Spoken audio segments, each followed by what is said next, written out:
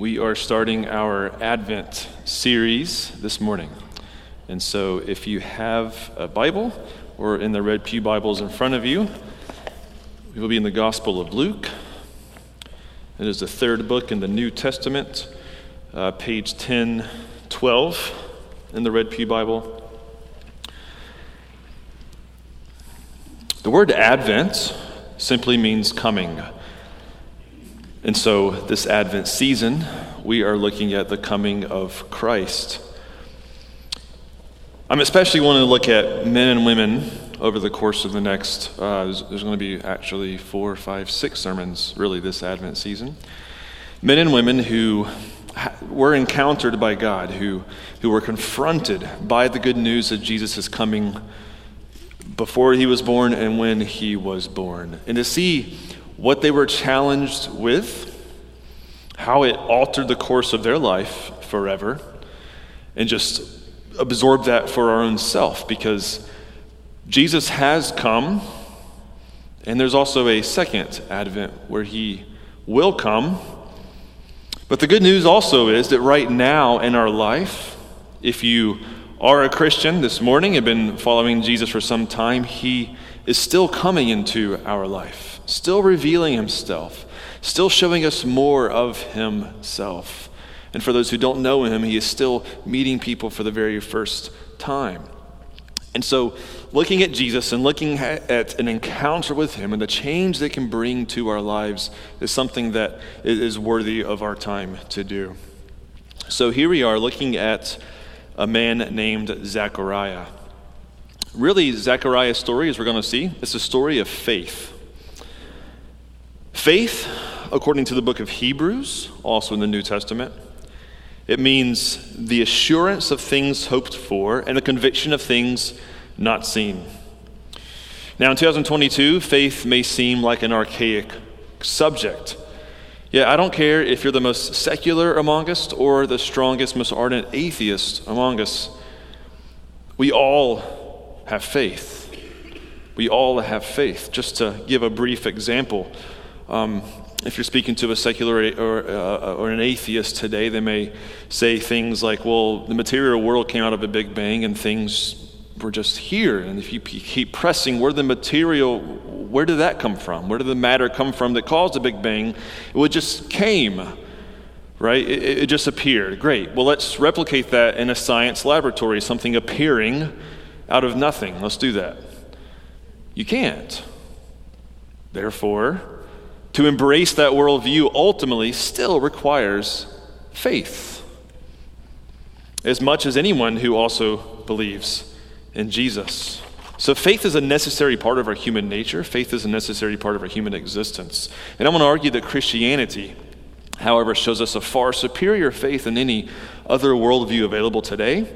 Faith, not only God is real, but in our Advent stories that he's available to us, that he has a sovereign plan for all of human history, that all of history is culminating into, and that we, through the salvation of Jesus Christ, get to play a part in that plan and find salvation from our sins and find the joy of the Holy Spirit and find meaning and to find purpose. Yes, this is what the faith of Christianity draws us into. And it all begins with us first having to experience a death on our own, a death of denying ourself, of dying to ourself. And faith is a leap outside of us to find meaning and salvation on something outside and not something that comes from the inside. This is what Zechariah was ultimately faced with. We're going to look at his story now. We're going to begin in verse 5 in Luke chapter 1. So here's the word of the Lord. In the time of Herod, king of Judea, there was a priest named Zechariah, who belonged to the priestly division of Abijah. His wife Elizabeth also was a descendant of Aaron. Both of them were upright in the sight of God, obeying all the Lord's commandments and regulations blamelessly. But they had no children because Elizabeth was barren, and they were both well along in years. Well along in years, that phrase means about 60-ish, okay? Once when Zechariah's division was on duty, and he was serving as priest before God. He was chosen by lot, according to the custom of the priesthood, to go into the temple of the Lord and burn incense. And when the time for the burning of incense came, all the assembled worshipers were praying outside. That was a word of the Lord. Okay, so let's just kind of get a snapshot of who this guy Zechariah is. He's on the first page of Luke's gospel. He has an important role here in the story of Advent. He was a priest. He was a Levite. His wife was of the family of Aaron. Luke is wanting us to know that they had, in terms of their rank or their kind of distinction amongst Israel, it was pretty high. Aaron was, of course, he was the brother of Moses from the family of Levi, the first high priest, right? And so this is an important family to have an association with. Luke wants us to know that they were considered righteous, passionately wanting to follow after God, keeping his laws, and their heart faithful and obedient towards him. But in the story, they were childless. Now, to be childless in those days was utterly devastating. There was no social kind of, nets to assist and help those later in life. To be childless would have been really considered some kind of curse from God. Someone's status would have been greatly reduced in society when you get older. Who was going to take care of you, right? It would be a scary thing to be approaching later years in life having no children. Luke is trying to get us to feel some sympathy for these two, to feel their pain and to recognize the shame they kind of felt in their society. So there's Zechariah and there's Elizabeth, right? There they are. So Zechariah, this day, we don't know what day of the week it was, but this was a daily kind of ritual. And because there were so many priests in these days, they were kind of divided into different divisions. And they would serve for about 2 weeks a year. This is one of those weeks. So Zechariah is serving. Now, to actually go inside of the holy place in the temple and to light incense was a huge, important, and kind of like a once-in-a-lifetime opportunity that was only chosen by lot, because there's so many priests. Not everybody got a chance to do it in their life. So they kind of had like a lottery of sorts, and this day, Zechariah was chosen. This is a big deal to walk alone into the very temple itself. Table of showbread, right? We have the lamp inside of there. We have the big, huge, thick curtain dividing the holy place from the most holy place from the holy place. And the altar of incense is right before that curtain. So he has a chance to actually walk in there. Now, we know this from different books that were, kind of accounting this ritual that were written around that time. That the custom was the priest would enter the temple. They would pray for Israel. They would pray for its redemption because God had said so many promises, so many centuries before, that one day he would come and he would renew his kingdom. And this was when Rome ruled. They were beneath their heavy hand and they were looking for this redemption. When was it coming? So Zechariah enters this temple. Now, as we're going to see, he does pray. But I think that second prayer, that who knows how many times he's prayed it in his life, may have also came out of his lips. That prayer for a son. We don't know if he prayed it that day in the temple or if he prayed it yesterday or what have you, but it was a prayer in his life. I think if you're standing inside of that holy place, once in a lifetime, if there's a place to pray, to kind of fall down and pray for something really big in your life, it's kind of the moment to take it, right? So there's Zechariah. He's in the temple. As he's praying, I think, just maybe a whisper prayer, Lord, a son, please. Verse 11. Then an angel of the Lord appeared to him, standing at the right side of the altar of incense. When Zechariah saw him, he was startled and he was gripped with fear. But the angel said to him, "Do not be afraid, Zechariah. Your prayer has been heard." Now, I think if any of us were praying and looked up and there was an angel in front of us, we'd be freaked out too, okay? Everybody was freaked out in the Bible when an angel showed up. Nobody was like, oh, this is cool. Like, people fell down, like, terrified that they're about to get, like, snuffed out, And so he's sitting here and he's scared. And you also have to remember, this is 400 years in Israel's history since anybody has seen any kind of vision or heard anything from God, right? It's broken. The kind of silence in that regard is broken, and an angel appears, and it's Zechariah, and he sees him, and he's scared to death. An angel says, relax, it's okay. Verse 13, he says, your prayer has been heard. What prayer? Let's keep going in verse 13.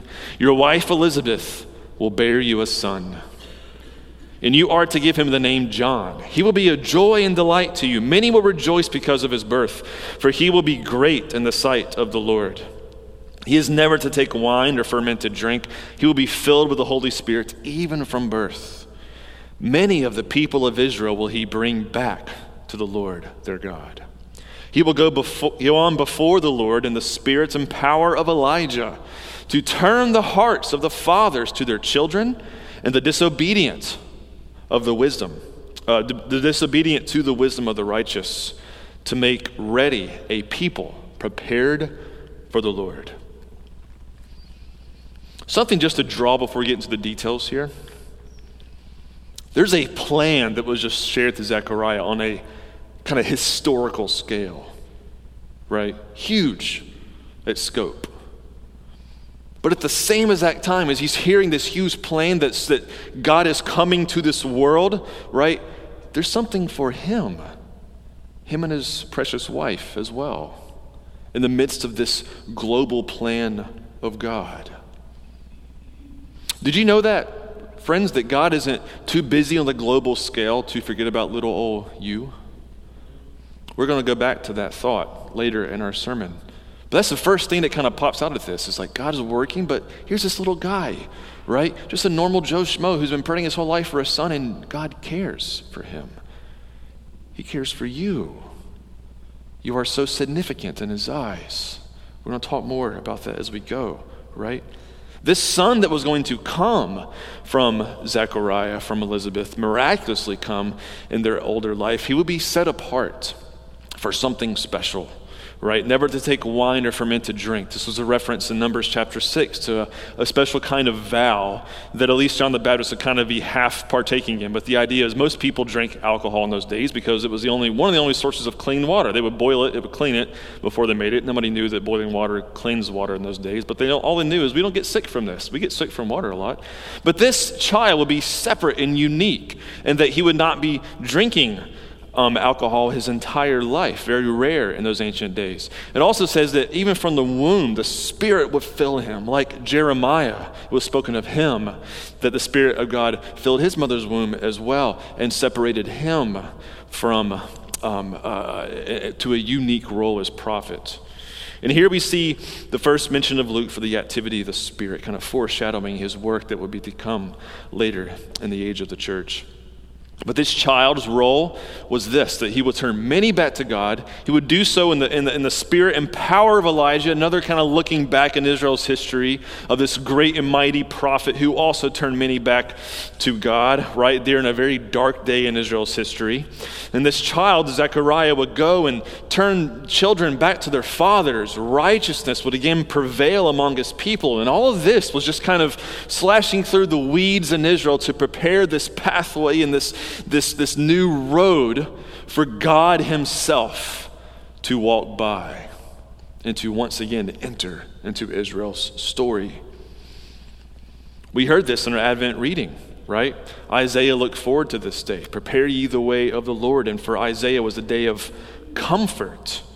After the call of Isaiah to prepare the way for the Lord, later in that chapter, in chapter 40, there's something he talks about, right? Because the anticipation of preparing the way for the Lord was that God was about to show up. And this is how he describes God in that special day, showing up. In Isaiah 40, 9 through 11, he says, "Go up to a high mountain, O Zion, herald of good news." You know what that good news word is, right? It's the gospel. Herald of the gospel, herald of good news. Lift up your voice with strength, O Jerusalem.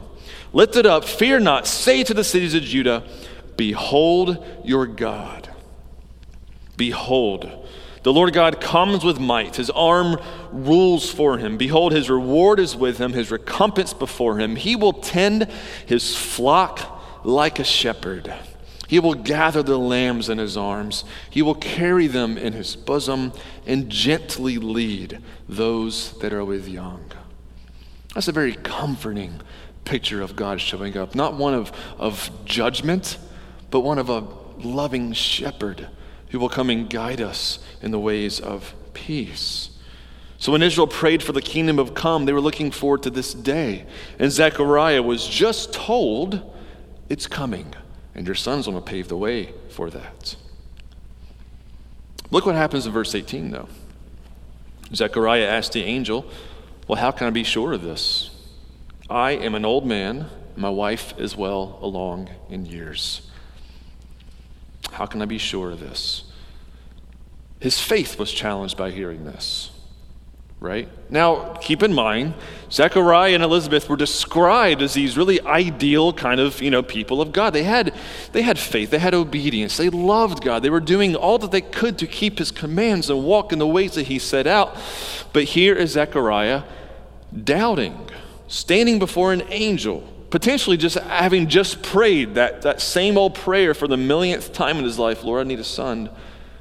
And now he's doubting the angel's words. And this man would have known stories that filled Israel's past of women, older women, who miraculously were able to have children late in life. He knew those stories, but yet here he is basically saying, okay, angel, prove it. Prove it. Did he not have enough evidence? Evidence that God could really do something like that? Right? Sarah, Abraham's wife, she had a child in her old age and gave birth. Rebekah was barren but gave birth to Jacob and Esau. Hannah was barren but got up in the womb and Samuel was born. Manoah's wife was barren but Samson was born, and on we go. There are even more stories like that in the Old Testament. And Zechariah was a man who was a part of this people, right? And so how is he still struggling with faith? It isn't completely told to us what was the nature of his doubts. We don't really have a complete insight into that, but we just know that he doubted. So I want to ask a couple of observations as I wrestled with this myself. Because I see a very just normal human person in Zechariah here, right? A man with great faith in God, but who struggled just like you and I. Number one, we know that he did believe in God. That seems obvious, right? Number two, we know that he was a man of prayer. He was found praying in the temple, right? If you're praying to God, there's inside of you, somewhere, there's a hope that you're actually casting out that God will hear what you're praying. And an expression, prayer is really an expression that says, I can't do this on my own, that I need your help, God. So we know that he had that sort of hope in his life toward God, hearing and even answering his prayers. But how is it that instantly when he receives the answer, like, I want to do this, Zechariah, the very thing you prayed for, how is it that he's doubting, right? I don't think that he sat there and began engaging in some kind of rational arguments, like let's weigh the evidence of how this may or may not come true, and eventually found himself doubting. I don't think that is probably what happened here, okay? I think what probably happens, something that happens to you and I often. I want you to track with me. C.S. Lewis talked about this. That often what challenges our faith is not that, reason, because faith is very reasonable. That's different sermon for a different day. It's often that our own emotions, even our own imaginations, get the best of us and instantly can take out our faith so quickly. Let's walk through this. C.S. Lewis points out in his book, Mere Christianity, that when he first became a Christian, he kept hearing Christians talk about faith as a virtue. He's like, faith is a virtue. That's like a moral thing, right? To be virtuous is something moral. How is faith a moral action? How is faith a virtuous action? Peter talks about this in 2 Peter 1, 5-7.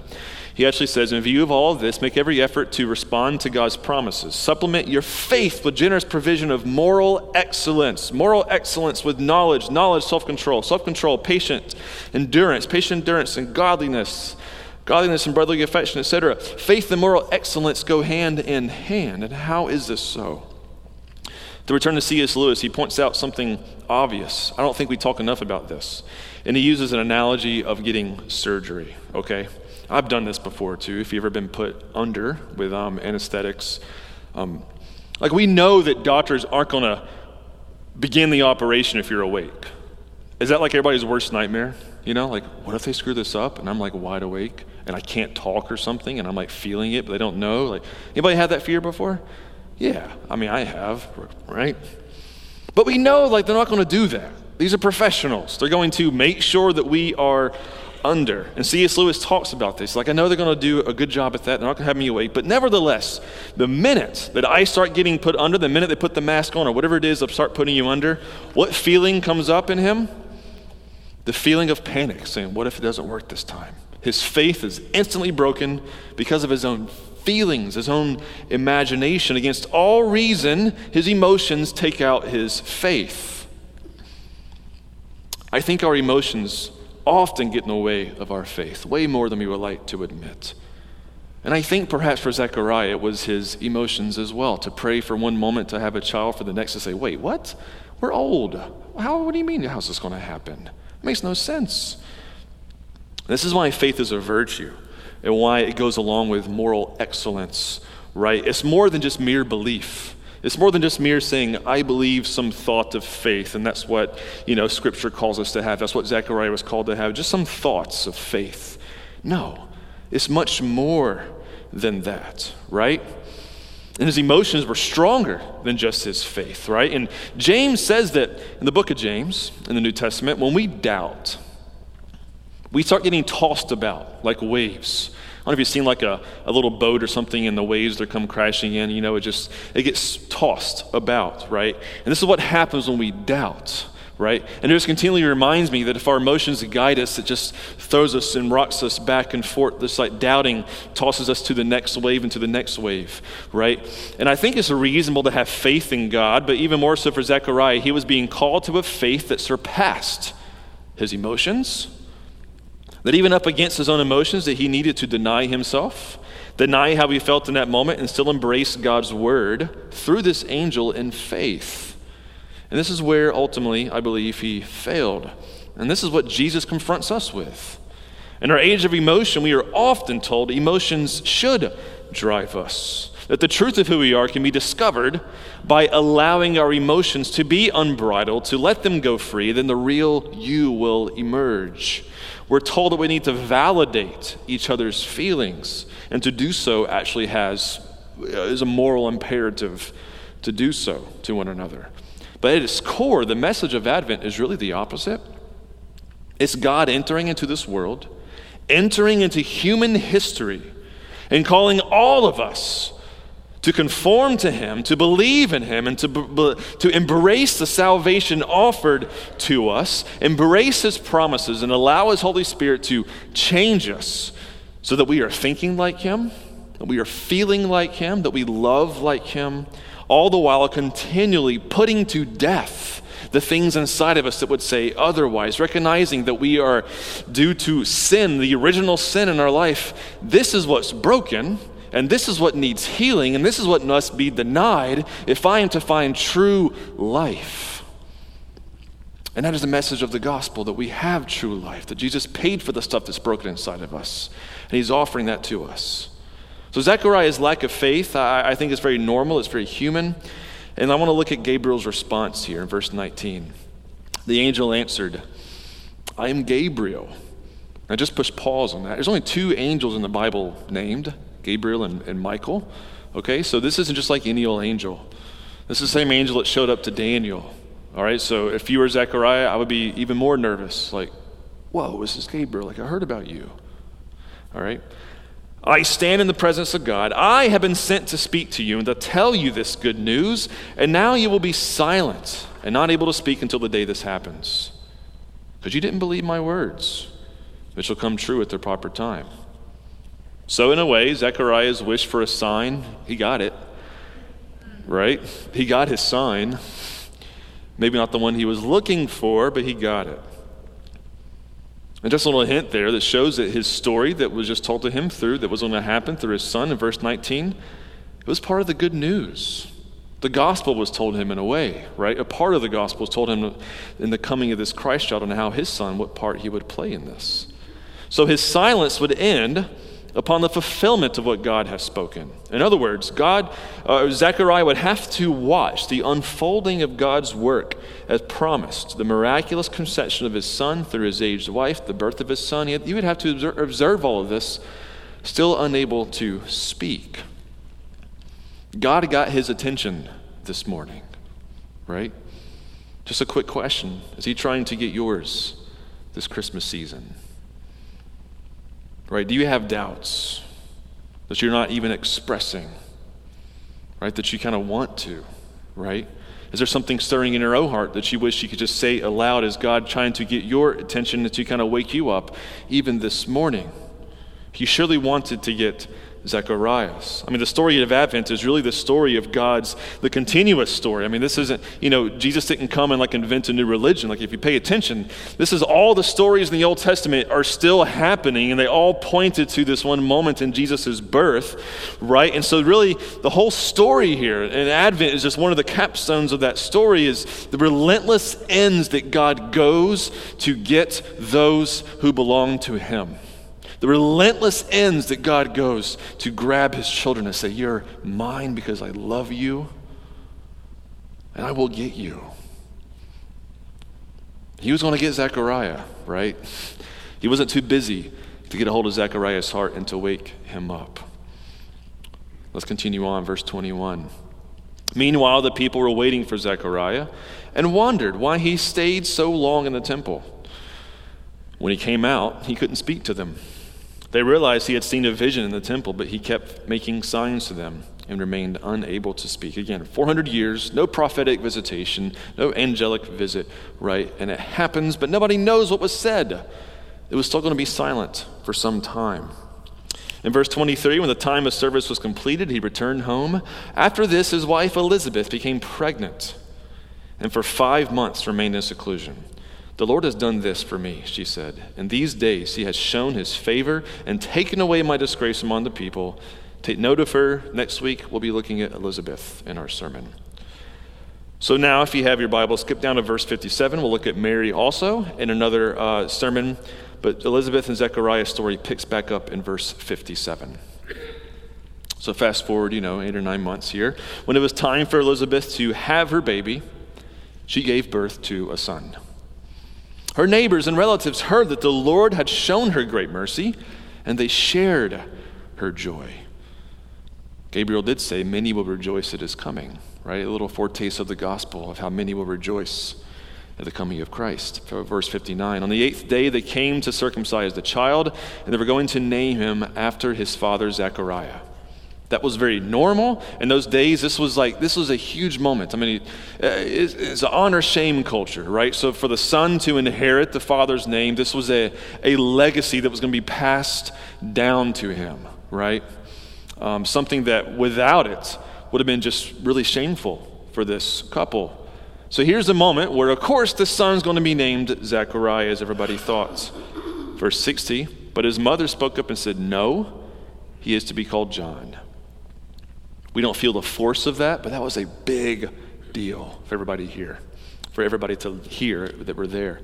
Verse 61, they said to her, there's no one among your relatives who has that name. In other words, are you crazy, right? What are you doing? You're breaking every custom in the book here. What are you thinking? Verse 62, then they made signs to his father to find out what he would like to name the child. So there's some kind of tension here. Okay? So a little bit of tension. Elizabeth says it. Okay, Zechariah, where are you at? Are you going to go forward with this or not? Verse 63, he asked for a writing tablet, and to everyone's astonishment, he wrote, his name is John. And then look what happens.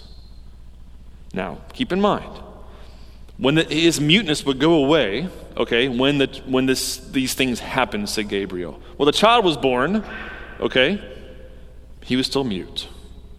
Okay, days went by, he was still mute.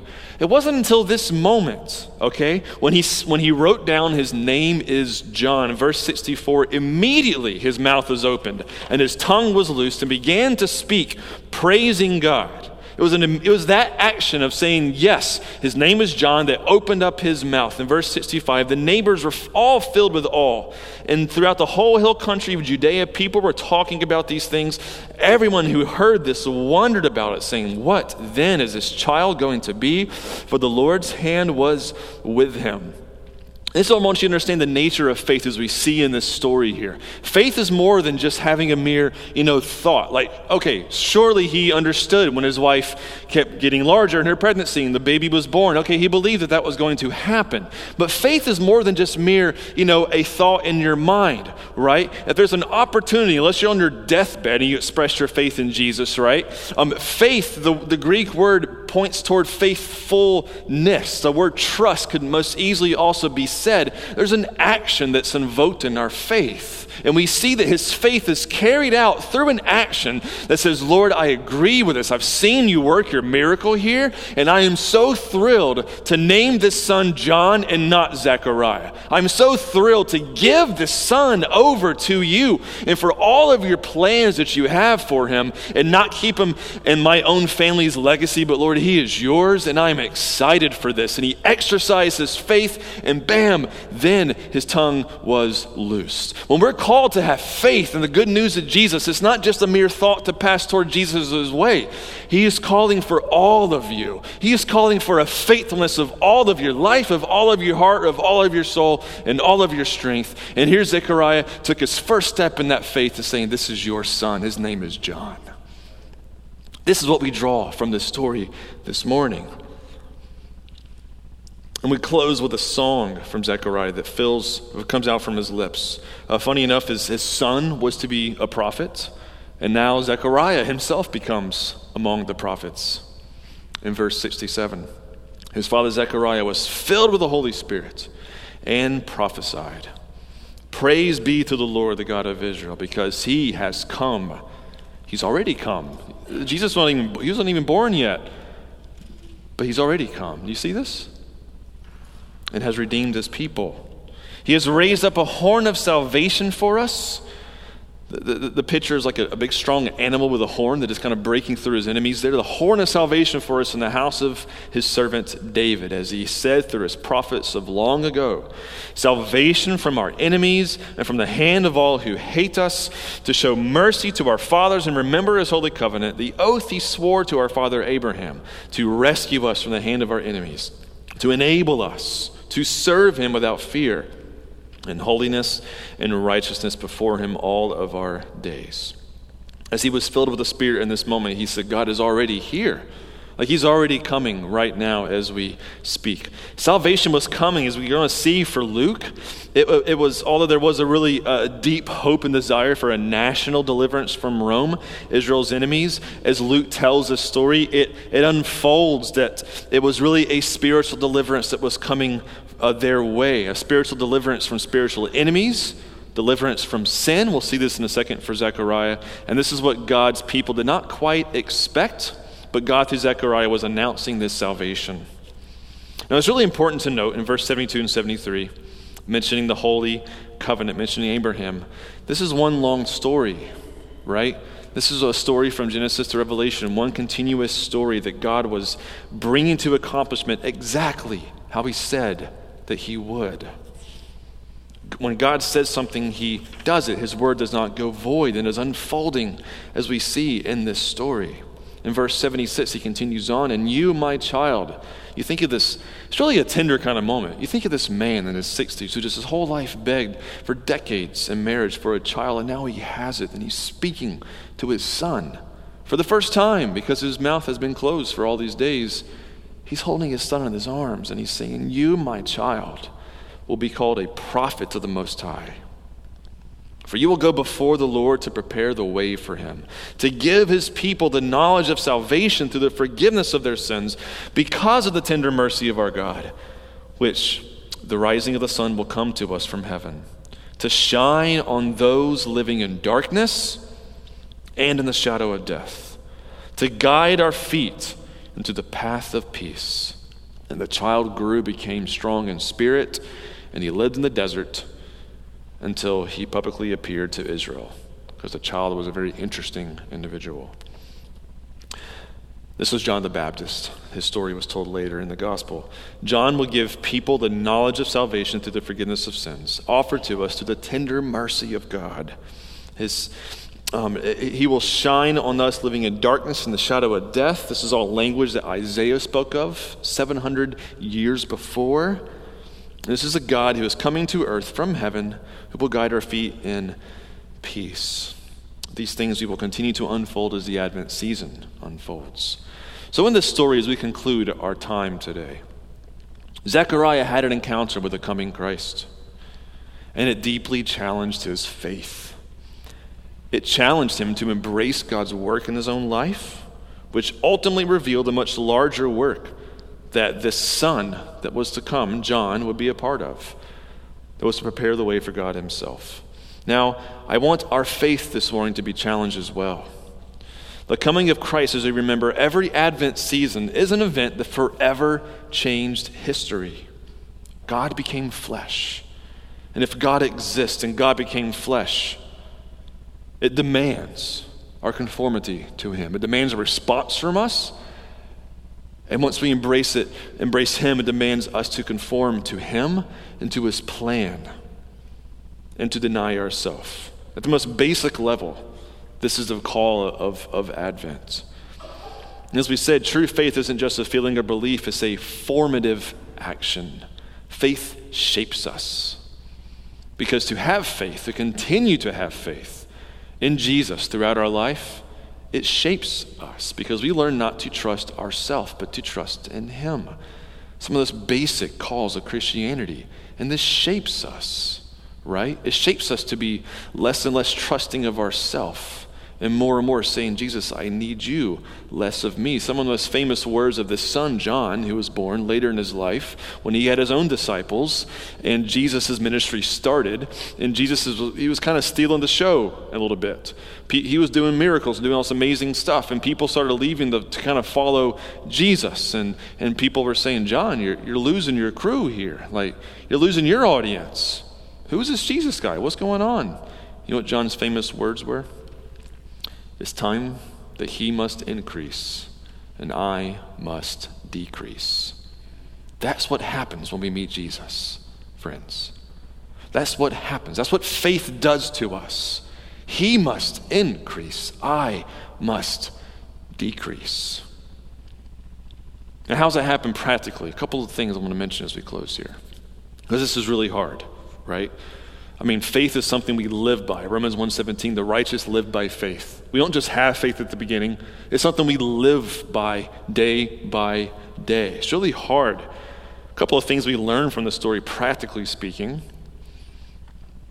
that we should pray the same prayer over and over and over and over and over and over and over again, and then pray it again, and then keep praying it. Anybody have a prayer like that in their life?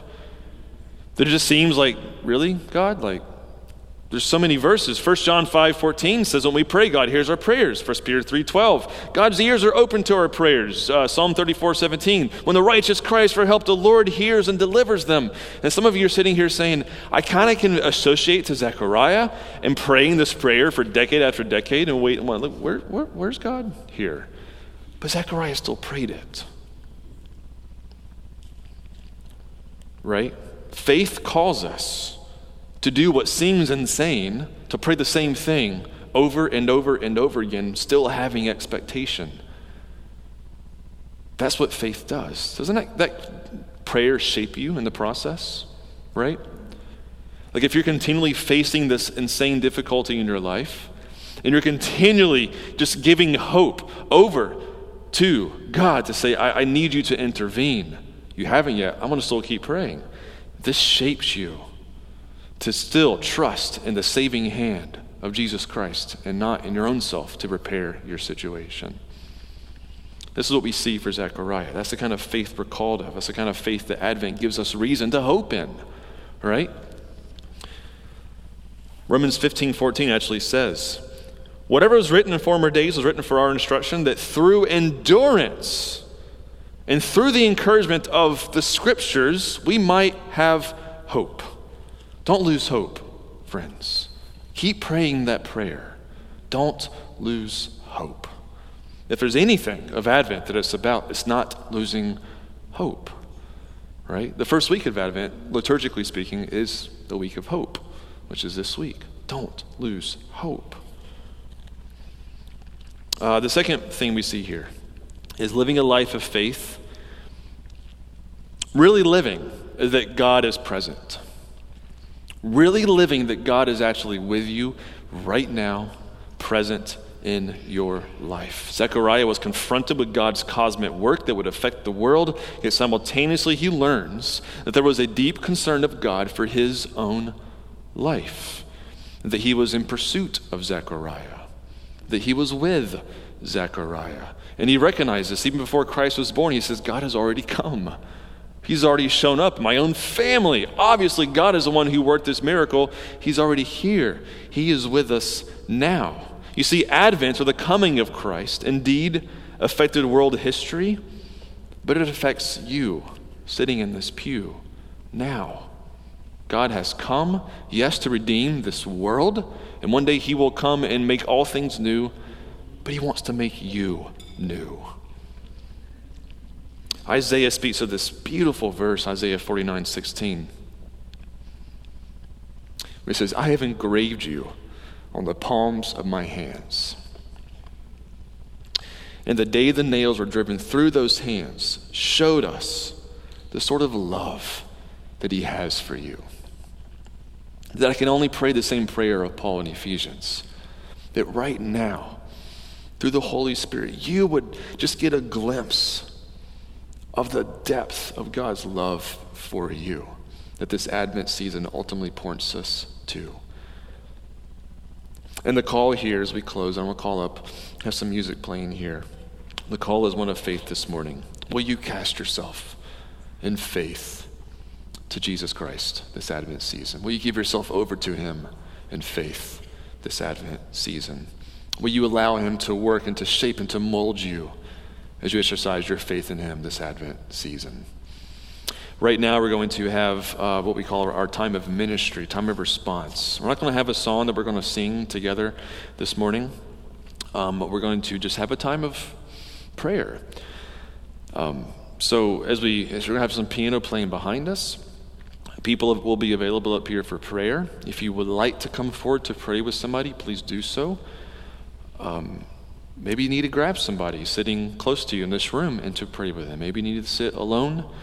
Grab the hand of your spouse. I just want this time to be a time of response. That we don't just leave if God tugged on your heart through the Spirit and not respond to him. We're not here for the purpose of a sermon, right? We're not here for the Daniel show or for the, Jim show to hear worship. We're here to meet with God. Let's take this time and meet with him. Jesus, we thank you that you are here in this room. We thank you came to earth. Lord, we're challenged by this story of Zechariah, challenged in the quality of our faith, Lord. Help us to not let our emotions rule the day. But Lord, would you give us the faith that leads to obedience, the faith that shapes us, Lord. The faith that leads to hope in our life. That you have not left us, nor have you forsaken us. We thank you, Jesus, for your life, your death, and your resurrection. Would you meet with us now as we conclude our service? In Jesus' name, amen. Thank you. Come forward as needed for prayer.